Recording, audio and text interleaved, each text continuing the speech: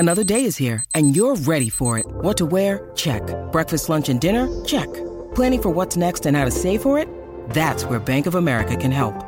For your financial to-dos, Bank of America has experts ready to help get you closer to your goals.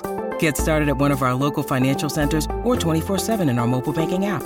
Find a location near you at bankofamerica.com/talktous. What would you like the power to do?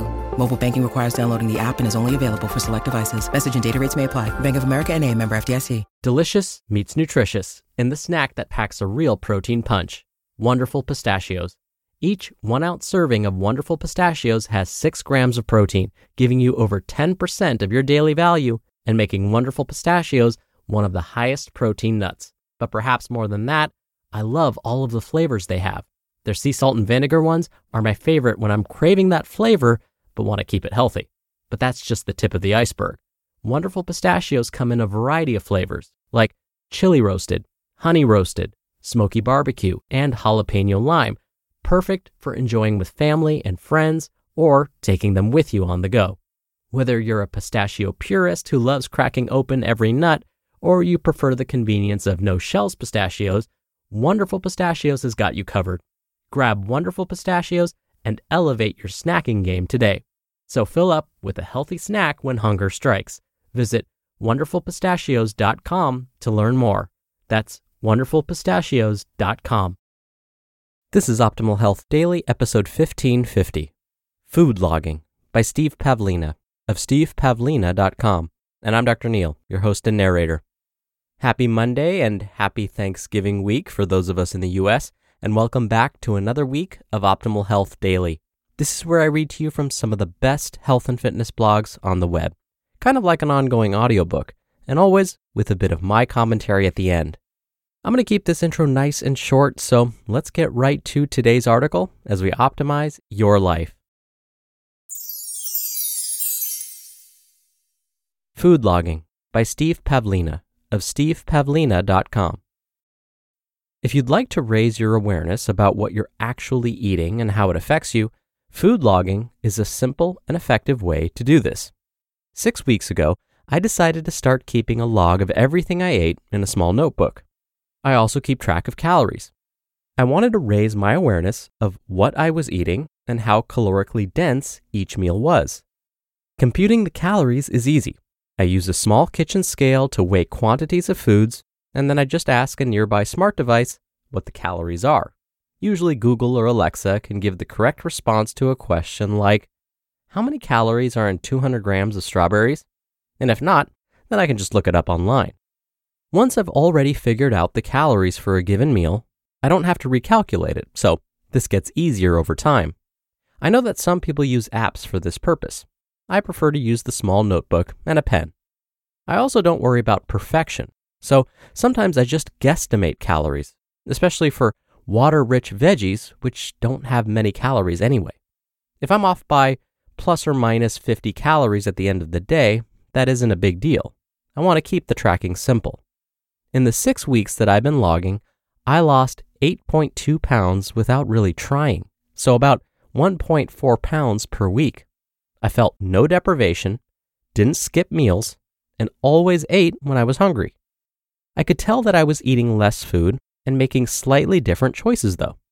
The daily logging helped me see how satisfying each meal was relative to its calories. While calories alone aren't a perfect measure, they're a useful data point. Just seeing the calories connected to each meal and reflecting on my satisfaction after eating helped me make some simple changes. I learned that large green smoothies don't give me much enduring satisfaction. They're tasty and I enjoy them, but the satiety doesn't last long. It's easy to make a 500 calorie or more smoothie, drink it, and feel hungry an hour later. I might feel equally satisfied by eating 2 large peaches, which would only be 140 calories total.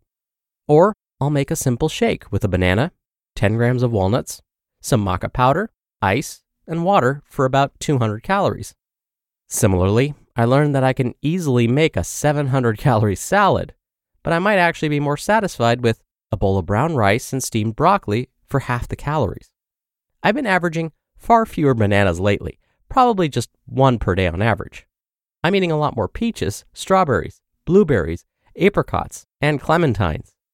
A couple of apricots makes a nice little snack for only 50 calories. Peaches have been one of my favorite foods lately. A ripe peach or two is so delicious and satisfying relative to its calories. I've eaten as many as 5 in a day, which is still only 350 calories. I also love combinations like a bowl of sliced peach with strawberries or blueberries. Steel-cut oats with peaches, blueberries, or strawberries is my most common breakfast these days. I've also learned to be very conservative with oils and other fats, which can be nice for extra satiety by slowing the digestion of a meal. Adding 4 to 6 grams of coconut oil to a bowl of oatmeal adds 35 to 55 calories, but makes the meal feel more satisfying. Same goes for adding 1 teaspoon of hemp seeds or 6 to 10 grams of walnuts to a modest smoothie or shake. A little bit of added fat here and there can be a nice addition, but it's really easy to add extra fat to a meal and not make it any more satisfying. I still eat salads often, but I greatly limit the sources of added fat like avocados and olive oil. In the past, I would often have half of an avocado on a salad, and now I just have a quarter or skip the avocado entirely. The tracking is super easy and doesn't feel tedious at all. Actually, I enjoy doing it because it's an interesting learning experience. Doing this is a simple habit now, so I'll continue doing this for the weeks ahead as I keep learning how different trade-offs affect me. Another thing I've learned from this is that I usually get hungrier on days when I don't exercise. I go for a morning run 5 to 6 days per week, which burns 700 to 800 calories before breakfast, according to my Apple Watch. On those days, I'll typically eat around 2,100 calories. But when I don't exercise, I'm more likely to eat 2,300 to 2,400 calories. Again, I'm not trying to hold back on food intake, so I eat when I'm hungry. I just found it interesting that running in the morning doesn't make me want or need more food. I actually feel satisfied with less on those days. I've also learned that if I come in relatively low on calories one day, I'll naturally want to eat more the next day. Having a lower calorie day will especially make me feel hungrier the next morning. So, I haven't seen any value in deliberately trying to cut calories by eating less. Overall, this experiment is helping me see that more food doesn't necessarily mean more satiety.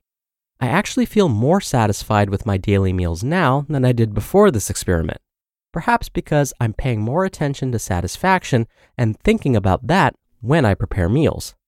I've also removed any potential justification for not eating when I'm hungry. I've done a lot of different diet experiments over the years, including those involving raw foods, juicing, intermittent fasting, and water fasting, and this has to be the easiest one I've ever done. It would be no sweat to keep doing this for several months, since it only takes a few extra minutes per day and doesn't involve any kind of deprivation or sacrifice. I'd recommend trying this for yourself for several weeks if you'd like to raise your awareness in this area, and especially if you'd like to lose some weight with relative ease. Lately, I've heard people saying that they've been gaining weight against their wishes while spending more time at home due to the coronavirus pandemic. This may be an easy way to counter that effect while also learning more about your body's responses. You just listened to the post titled Food Logging by Steve Pavlina of stevepavlina.com. We're driven by the search for better, but when it comes to hiring, the best way to search for a candidate isn't to search at all. Don't search, match with Indeed. Indeed is your matching and hiring platform with over 350 million global monthly visitors and a matching engine that helps you find quality candidates fast. Ditch the busy work. Use Indeed for scheduling, screening, and messaging. 93% of employers agree Indeed delivers the highest quality matches compared to other job sites. One of the things I love about Indeed is that it filters out incompatible applicants. So when you're hiring, the process is much faster, and you only have to consider applicants that are already likely to be a great fit. And listeners of this show will get a $75 sponsored job credit to get your jobs more visibility at Indeed.com/health. Just go to Indeed.com/health right now and support our show by saying you heard about Indeed on this podcast. Indeed.com/health. Terms and conditions apply. Need to hire? You need Indeed. Dr. Neal here for my commentary. Here's why there's so much power behind keeping a food log. And in fact, Steve said it perfectly. It raises your awareness. You start paying more attention to what you're putting in your body and how satisfied or unsatisfied you feel afterwards. It basically makes you think twice before you eat anything. Here's what usually happens when someone keeps a food log. They're about to, say, devour some of that leftover pie from Thanksgiving. They open their refrigerator and reach for it, but before they go any further, they remember that if they eat this pie, they're going to have to record it in their food log. That thought alone may be enough to stop the eating behavior. So notice how keeping a food log automatically raises your awareness. And sure enough, when we look at actual studies, they find that taking note of what you eat and how much you eat is a very powerful tool when it comes to weight management. In fact, anytime a person starts to plateau or is no longer meeting their goals, one of the best ways to break through it is to keep a food log. It works almost every time. All right, that'll do it for the Monday episode.